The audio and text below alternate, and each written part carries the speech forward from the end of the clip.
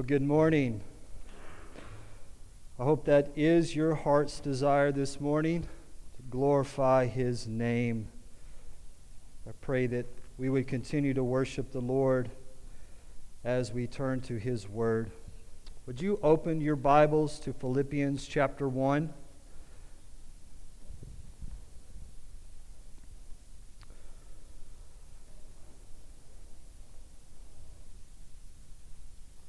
We're going to start reading in verse 3 and work our way down to verse 11. I thank my God in all my remembrance of you, always in every prayer of mine, for you all, making my prayer with joy, because of your partnership in the gospel from the first day until now. And I am sure of this, that he who began a good work in you will bring it to completion at the day of Jesus Christ. It is right for me to feel this way about you all, because I hold you in my heart, for you all are partakers with me of grace, both in my imprisonment and in the defense and confirmation of the gospel. For God is my witness how I yearn for you all with the affection of Christ Jesus. And it is my prayer that your love may abound more and more with knowledge in all discernment, so that you may approve what is excellent, and so be pure and blameless for the day of Christ, filled with the fruit of righteousness that comes through Jesus Christ, to the glory and praise of God. Let's pray. Father, who is sufficient for these things? Father, may our wills be aligned with your will. Would you declare your name to be great, be holy, reverenced. We ask, Spirit of God, that you would come, be our teacher, that you would open our eyes of our understanding to your truth, that we, seeing, may be transformed, that you may receive glory, and our joy be full. Father, we turn to you. We look to you to do now what only you can do. Make your name great. In Jesus' name, amen. There's a lot of common interest. I labeled or titled the sermon, Partnerships That Last. Partnerships that last. And what I mean by that is there's a lot of common interest with people get together, right? I mean, you just do a Google search on clubs, and you'll have this plethora of people joining together. There's diet clubs and food clubs and fitness clubs, and there's even a Toastmaster International Club that people gather together so they can learn to speak better in public. So there's Public Speaking Club, and even the title of that was How to Build a Better You. So in all of those, it's really communicating to us that people want to be in community. And so what they've found in looking for community is people who have like interests that they have. Well, we would not call the church a club. We would not call it a club. We would not call it a social gathering, because something has happened to us that makes people who are not only looking for their own interest, right? A club that someone goes to means I have an interest in this, and so I want to join with you because you have the common interest that I do. But if you look around this room, you'll notice that if all of us was going to decide upon a restaurant today, I don't think any of us could all come together on one agreement. So that's not what we're all looking for as common people with just that one same interest, right? We're gathered with various interests, but underneath one common name. And so what is brought us together is not just our interest in Jesus, but actually a relationship has developed. And so if we're looking for partnerships that will last, there has to be something that will keep us together. And what Paul says, and from this passage we see, it is the gospel that is the glue that keeps us together. And so we was going to say that this church was birthed by this gospel, and that the gospel, being the central aim of this church, will create partnerships that will last. So as Paul is remembering, as we go into our passage here, is that Paul is remembering this church. Now you can read about how this church comes into conception in Acts chapter 16. You remember that it is God, there's a vision that Paul gets, this Macedonian call where he goes into Macedonia. Philippi is in that Roman colony there, and he goes to a place where women are gathered together, and it says that the Lord opens the heart of Lydia to pay attention to the things that Paul had said, and the church is birthed out of that interaction. It says the Lord opened her heart to that. So Paul is in efforts to bringing about this gospel, this furtherance of God's kingdom. The Lord opens up Lydia's heart, and then they start gathering and meeting into her house. That's how the church is birthed. And so he's thinking about this. That's been probably around 10 years. Philippians is wrote about that event. So the conception of that Philippi, the church of Philippi, is about 10 years ago when this letter is now written to them. And so Paul is wanting to remind them of his, and be thankful, wants to express his thankfulness for their partnership with him. And that's where he starts off at in verse 3. He says, I thank my God in all my remembrance of you. So every time he calls them to account, every time he remembers them, Paul says that thankfulness arises in his heart. There's a thankfulness that goes to God because he recognizes it is God who has worked in these individuals. And so he says, I want you to know that I thank God for you. I thank God for you in every my remembrance of you, and I continue to pray for you, and my prayer results in joy. There's a joyful thanksgiving that swells in my heart when I remember you. Every time I call to mind what your partnership with me is, I am elated and thankful to God for you. Then he says in verse 5, he says, because your partnership in the gospel from the first day until now. Now the word here, because of your partnership in the gospel from the first day until now, this partnership is the Greek word koinonia. So there's a lot of, that also is translated in the scriptures, fellowship. So this fellowship has developed because of this gospel. So 10 years, they have been faithfully partnering with Paul in this commitment.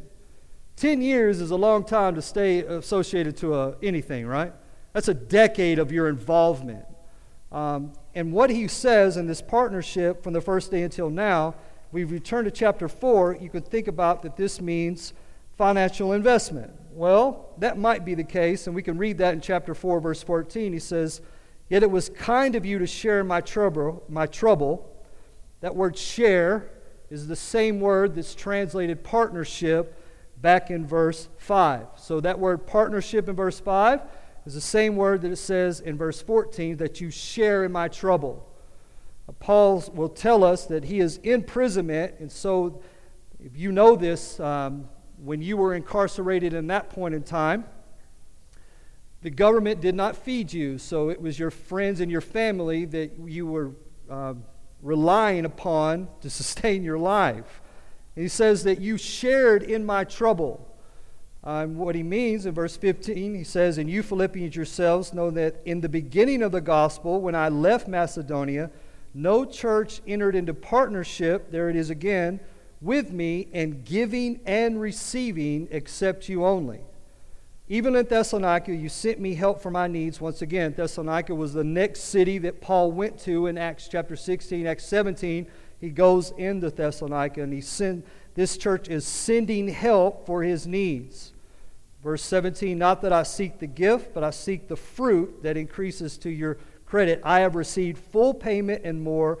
I am well supplied, having received from Epaphroditus the gifts you sent, a fragrant offering and a sacrifice acceptable and pleasing to God. And so there is this idea of this partnership, meaning this financial investment. And so there's a component of it that this church has entered into partnering with Paul in financial support. But I think it means more than that. And I think what Paul is being thankful for is not just their financial investment, but of their participation in the gospel themselves. They are bold to proclaim this word. they are bold to share in the sufferings that is a result of them following Christ. And he is adding to this thankful joy that they are participants in it. And so what I would say to you is that for you to be involved in partnering with the gospel is first that the gospel has to be believed. You're not going to give what you do not have. And so if you're the involvement, it is affected upon you, and therefore it has caused you to support others in this advancement. So Paul says, every time I think of you, I'm thankful to God for you. I'm thankful to God that you believe this gospel, that my labor among you wasn't in vain, but you're believing. And not only have you believed initially, but you continue to believe. The mark of a believer is not just a one-time decision, but it is a continuation of this involvement in the things of God. It's not a one-time choice. It is a lifetime of faithfulness to God. That's the mark of this believer.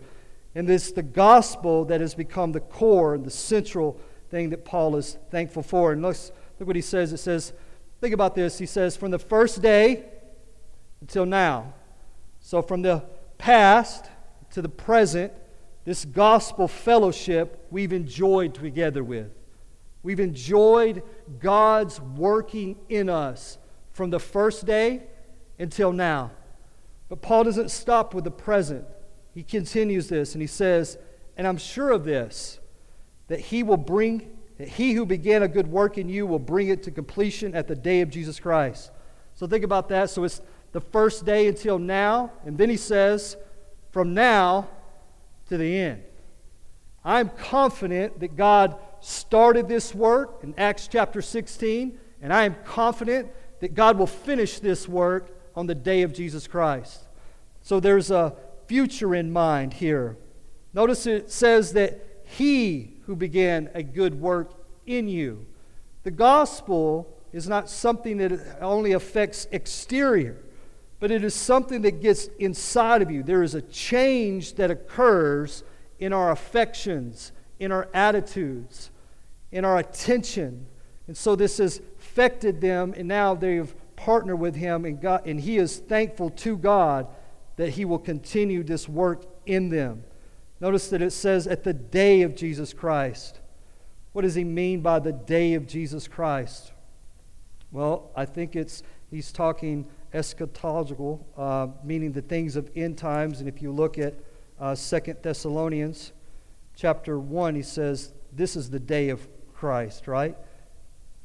This is the evidence, I'm in 2 Thessalonians chapter 1, verse 5, this is the evidence of the righteous judgment of God, that you may be considered worthy of the kingdom of God for which you are suffering. Some indeed God considers it just to repay with affliction those who afflict you, and to grant relief to those who are afflicted as well as to us. When the Lord Jesus is revealed from heaven with his mighty angels in flaming fire, inflicting vengeance on those who do not know God and on those who do not obey the gospel of our Lord Jesus. They will suffer the punishment of eternal destruction away from the presence of the Lord and from the glory of his might, when he comes on that day to be glorified in his saints and to be marveled at among all who have believed, because our testimony to you was believed. So this day is a day of destruction, and it is also a day of deliverance. Deliverance for those who God has counted worthy to suffer for that. Now, Paul's usual thing is in the Thanksgiving prayer. Notice this is thankfulness, and it is Paul's prayer for them. And usually in the introduction of epistles, that Paul's going to be introducing themes in the letters that he is addressing there. And so what that means is that in the text of 3 through 11, there is a development and introduction of themes that will carry through the book of Philippians. And so what he's saying is that I am sure of this, that he began a good work in you will bring it to completion at the day of Jesus Christ. He's introducing them to this idea that suffering and deliverance happens in the end. But the call and the theme of this letter is Paul's this sacrificial service that existed in the life of the Philippian church and is being manifested in their care for Paul and Paul's desire that this continual sacrificial service continues. And so, when he says this day of Jesus Christ is a day of suffering, he introduces that theme in chapter 1, but he also goes back to verse 27, chapter 1, verse 27, he picks it back up again. And here it says in chapter 1, verse 27, it says, "Only let your manner of life be worthy of the gospel of Christ. So whether I come and see you or am absent, I may hear of you that you're standing firm in one spirit, one mind, striving side by side for the faith of the gospel, and not frightened in anything by your opponents.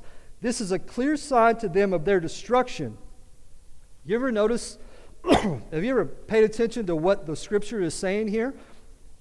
It's saying that your unflinching courage in the face of opposition is a sign to an unbeliever. It's a sign of what?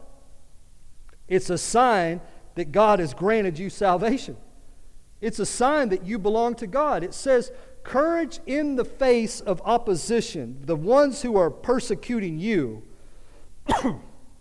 When you stand, not fearing and unflinching, it says it is a clear sign to them of their impending judgment.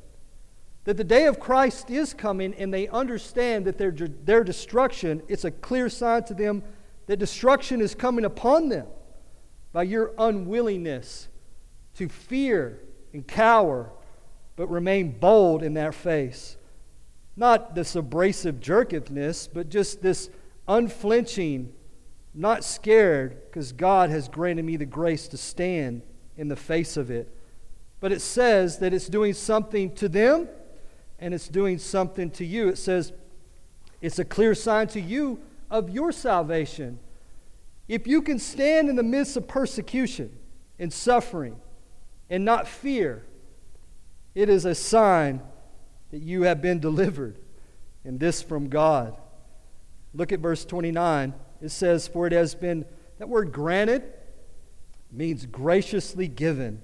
"For it has been graciously given to you that for the sake of Christ, you should not only believe in Him, but also suffer for His sake. Engage in the same conflict that you saw I had, and now hear that I have." So you see that Paul's asking them to continue in this fight, continue in your involvement in these things. And he says, you're already doing that. Verse 7, if you go back to chapter 1, verse 7, it says, "It's right for me to feel this way." Rightness. Now, he might be addressing this need of how they are to relate to one another. Notice in this passage how many times he says, "for you all."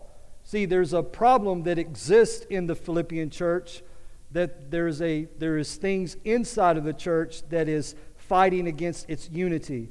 But Paul is making it clear through this passage that it's for every one of you. Look at verse 3, he says, "In every prayer of mine, for you all." Then he says, it's verse 7, he says, "It's right for me to feel this way about you all."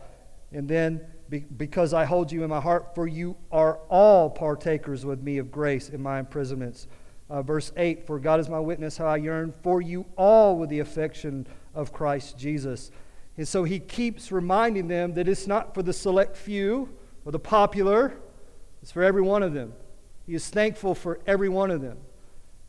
Listen, and this is Paul's way of introducing these themes, especially when he goes into chapter 2, when he wants them to know that you can't do anything from rivalry or conceit, but in humility count others more significant than yourself. Don't look on your own interests, but also the interests of others. And so there's this allness that Paul is addressing.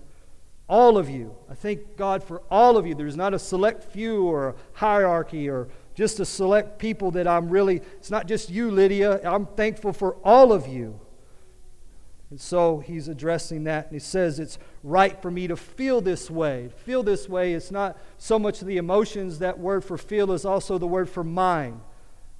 It's the same word that he says in chapter 2. He says, "Complete my joy by being of the same mind." having the same love, being in full accord and of one mind. The word feel, translated there in verse 6, is also, it says in chapter 2, it says, let this mind be in you, which is also in Christ Jesus. And so it's not just the emotions that Paul is feeling here. He's saying that it is right for me to have you at the center of my being, of my core of who I am. This is a right way for me to think about you. This is a right way for me to value you. Why, Paul? Because I hold you in my heart. This is not just rote prayer. This is not just introduction. This is Paul's affection for these believers because God is at work in them and they have partnered alongside of Paul. He's deeply involved emotionally and spiritually and mentally. He thinks of them and he says, it's right for me to hold you because I hold you in my heart. Why? For you all are partakers with me of grace. And when I introduced you to that in chapter 2 where it says, this is a gracious gift to you to not only believe on Him but also suffer for His sake. Paul is saying, you're partakers with me in this grace. And he says the same thing in that chapter 4. He says, you share in my trouble. You participate with me in my trouble. You are partakers with me of this grace. It is a gracious gift to you, believer, to suffer for the name of Jesus Christ. It's a gift. That's really adverse to how we think about suffering. And yet, that's what the Word says. It's given to you. You think about Peter, right? Think about Peter in the New Testament. Think about Peter preaching on the day of Pentecost, right? 3,000 people are saved, right? And with women and children, it could be estimated 20,000, 30,000 people in this church. Popularity exploding, right? Peter is, and John, people are trying to crouch in their shadows that they might be healed. There's this popularity about them. And then what happens? The religious leaders get upset about it. And they beat them. They tell them, don't ever speak of this name again. And you would think that Peter would say, well, that was nice. I guess I'm doing something wrong because it's not going well for me anymore. And that's not how they respond at all. They rejoice that they were counted worthy to suffer for that name. Jesus has promised this pathway of blessedness is through the road of suffering. It's gracious to you. Maybe the reason we're not suffering is because God's not given us that gift yet. And hence our love is cold. And our unity is hindered. Maybe. So should we pray for suffering? No. What you should and I should do is desire to partnership in this gospel. That we would fellowship, that we would make it the core of how we relate to one another. That it would call us to live sacrificially and in community with one another. And so much so that God would be honored by our fellowship and that He would declare His name great and that suffering might result from those because the enemy does not like our unity. And just like the temptations that are facing this church, there are temptations that are facing the Philippian church is facing this church as well. Are there areas of temptation where we could fight and bicker with one another and put our own personal interests above God's? Absolutely. It happened in this church with Euodia and Syntyche in chapter 4. He addresses that. So there's this undercurrent that's going on because how do they know they will continue? It's because God's at work in them. How do you know we'll continue? It's because God's at work in us. That's our confidence, not in ourselves, but in Him. It says, it's right for me to feel this way about you all because I hold you in my heart, for you're all partakers with me of this grace, right? Of the grace. He says, in my imprisonment and in the defense and confirmation of the gospel. I walked you through that passage in 27 saying that it's a sign to them. So you're confirming the gospel by your belief in it, your trust in it. You're confirming the truthfulness of it as it's being lived out in your lives in community. So it's in that. It says you're partaking with me. Every one of you are in this involvement. Verse 8, for God is my witness. Paul is calling God to witness of how he yearns with affection for them all. How do partnerships last? How do partnerships continue on? Well, there's an affection for Jesus. There's an affection for Christ, so much so that it spills over and abounds to all those that Jesus loves. The way partnerships exist is because love exists. Love exists in us for God and for others. And so we partner with one another, and love is the motivating aspect of why we continue in it. And we think about, how did Christ love us? Romans 5:8, God demonstrated His love for us, and that while we were yet sinners, Christ died for us.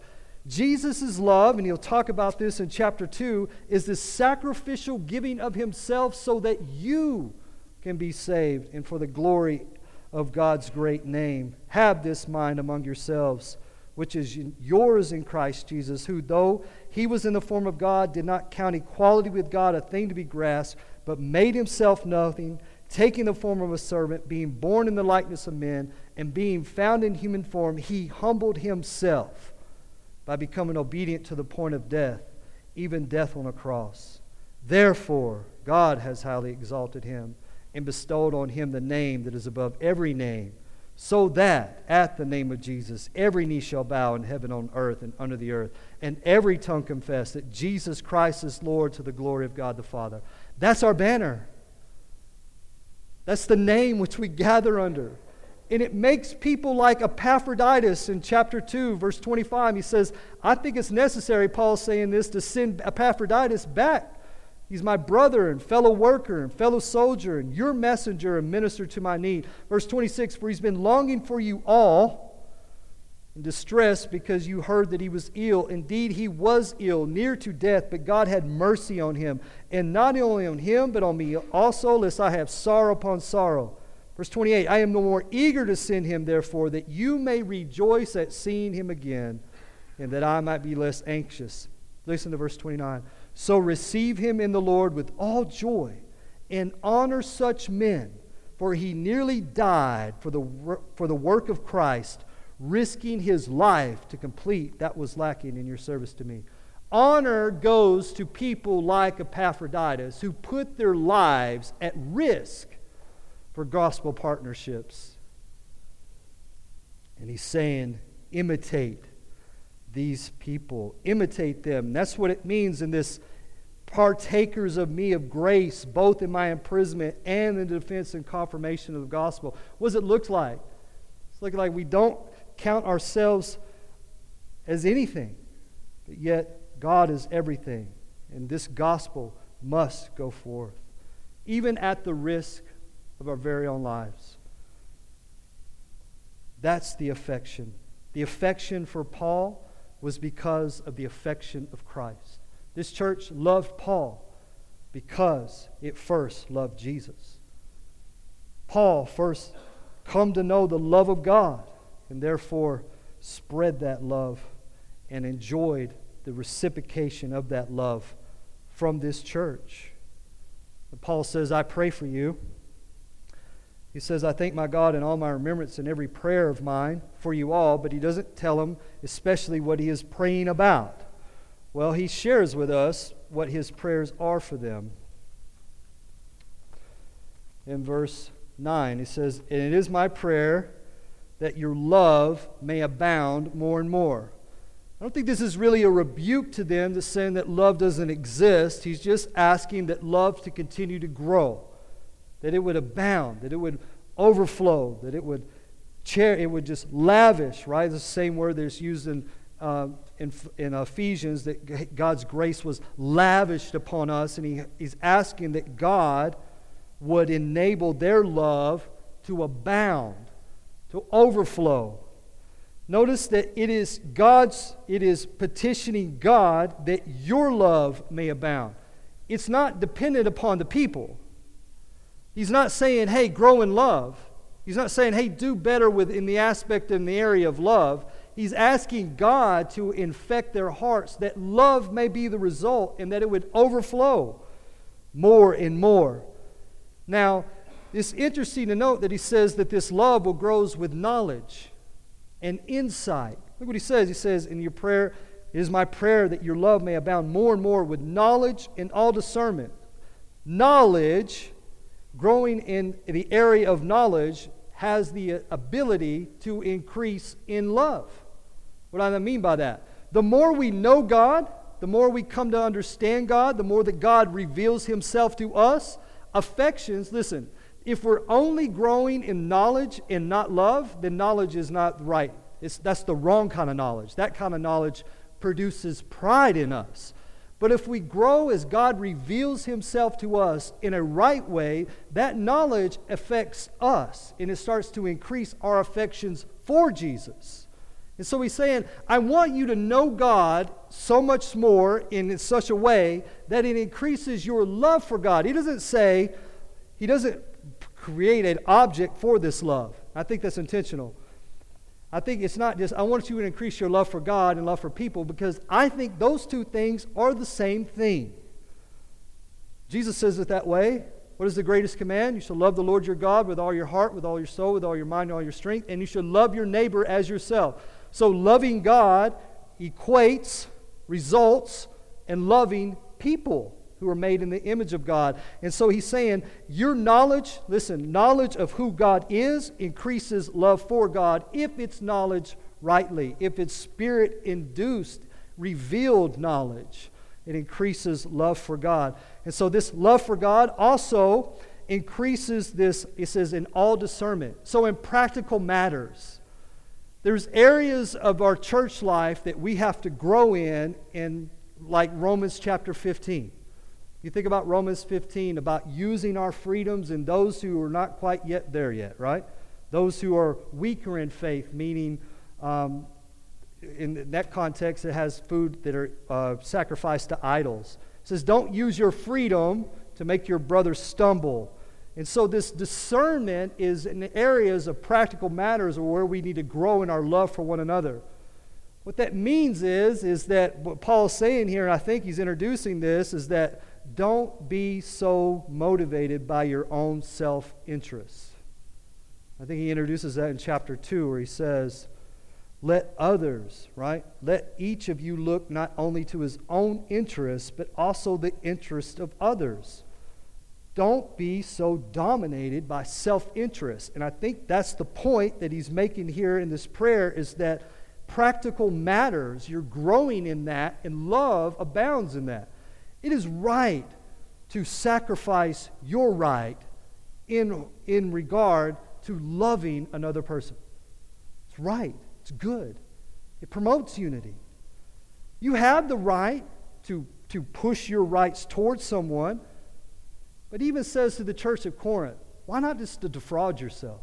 Why are you taking legal matters to the court? Can you not judge among yourself? Why not just be defrauded by your brother? Why don't you just give up your rights for the sake of Jesus Christ as He gave up His rights for you? Why don't you just sacrifice those? Don't fight for them, but give them up. Yield them to God, that love may abound, that love might continue to grow in among us. Notice that it's in these practical matters so that you may approve what is excellent. Paul's prayer is that love would result in them living a life that is excellent. And I think that's the same word that he's saying in 127. Just let your manner of life be worthy of the gospel of Christ. What does it look like for it to be excellent? Moral excellence. So it's not just this knowledge in practical matters that elevates our thoughts and our theology, but it works itself out in our lives. Knowledge that does not affect actions is not truly known. It's not really believed. And so he's saying that it results in this purity and blamelessness for the day of Christ. There it is again, right? God will perfect you. God will complete what He has started in you until the day of Jesus Christ. And then He's asking that they would continue to live in such a way that they long for this day of Christ and be ready, be looking forward to it. And this results in being filled with the fruit of righteousness. Fruit of righteousness that results in trust for God, right? That's the point of that. He talks about that in chapter 2, that this righteousness that comes through faith, this faith in God, in the gospel, has resulted in their righteousness. And because of that, fruit results. They're filled with this fruit that is enabled by the Spirit as they put their confidence in Christ alone. As they continue that faith in Christ, then the Spirit of God produces that fruit, and it's full. And it results in what? Glory and praise of God. Same thing Jesus says when He says, "Let your light so shine before men that they may see your good works and glorify your Father which is in heaven." A result of God working in us, and that's what He says. He says, "For it is God who works in you, both to will and to work for His good pleasure." God desires fruit to be developed in our lives so that He receives glory and praise. And that should be the motivating factor for us as well. This is Paul's prayer for this church. How does this prayer help us in understanding partnerships that last? I haven't been at this church yet quite 10 years. I think we've been here about 9 years. And I've seen some come, and I've seen some go. And the reason I think they don't continue with us all is because something else was at the center. I think those who come understand that there's a core here. Most, not all. The gospel has become essential, non-negotiable. It's the center of who we are. We are a people formed by this gospel, and we are people who are propagating, proclaiming Christ. Just like that's the emphasis. I mean, you think about in this chapter, how many times Paul mentions the word gospel or refers to it in the first chapter alone. It's essential to Paul. He says this affection for these believers is because they share in the same aim.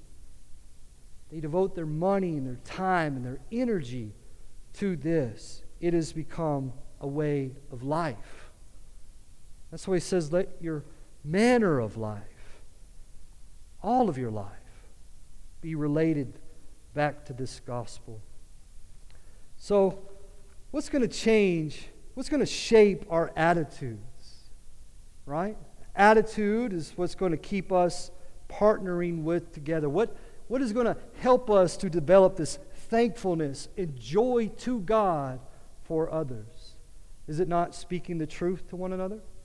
Is it not loving one another in such a way that we continue to speak the truth to one another?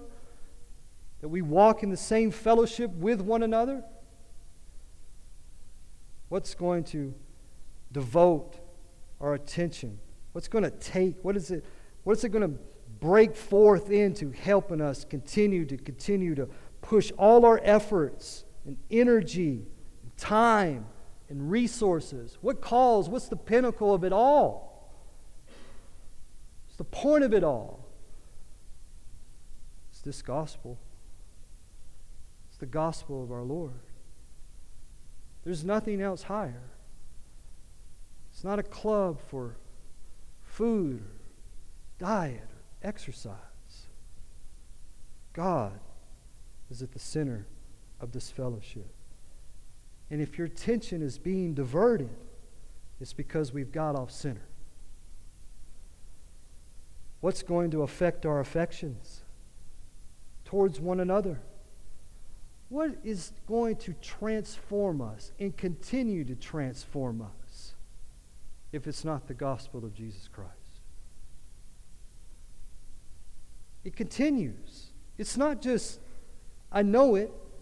I don't think we ever fully know it. I don't think we fully understand the implications of it. But as it continues to break and the Spirit enables us to understand it, it increases our affections for it. It's the fuel that fans the flames of devotion to God as we consider it, as we meditate upon it. What will cause the urgency that we would send out people for the sake of that name? Is it not the day of Jesus Christ? Is it not the impending destruction of all those who do not know God? We are motivated for the sake of His name. And so we send. This church sends. It's a sending church. It will always be a sending church partnering with others as the gospel is the center of its fellowship, of its unity, of its devotion. That's my prayer. Just like Paul is praying for this church of Philippi, so I am praying for my own heart and for all of our hearts, that our love would abound more and more with knowledge. That's why we gather, open this book, declare what God says, so that He would open our understanding to who He is and what He's done, that it would increase our affection for Him and for one another. Discernment, learning how to live with one another, broken people together, seeking one aim, one goal, to make Him known. Excellency, calling people to come beside you, speak those things into your life. It will call you to repentance and encourage you when you're downtrodden. Why? That you might press on to make Him known. This is what's going to continue to unite and be the core of how a partnership to last. This must be the center of our fellowship. And if we do, God is glorified. God is praised by how we live. Let's pray.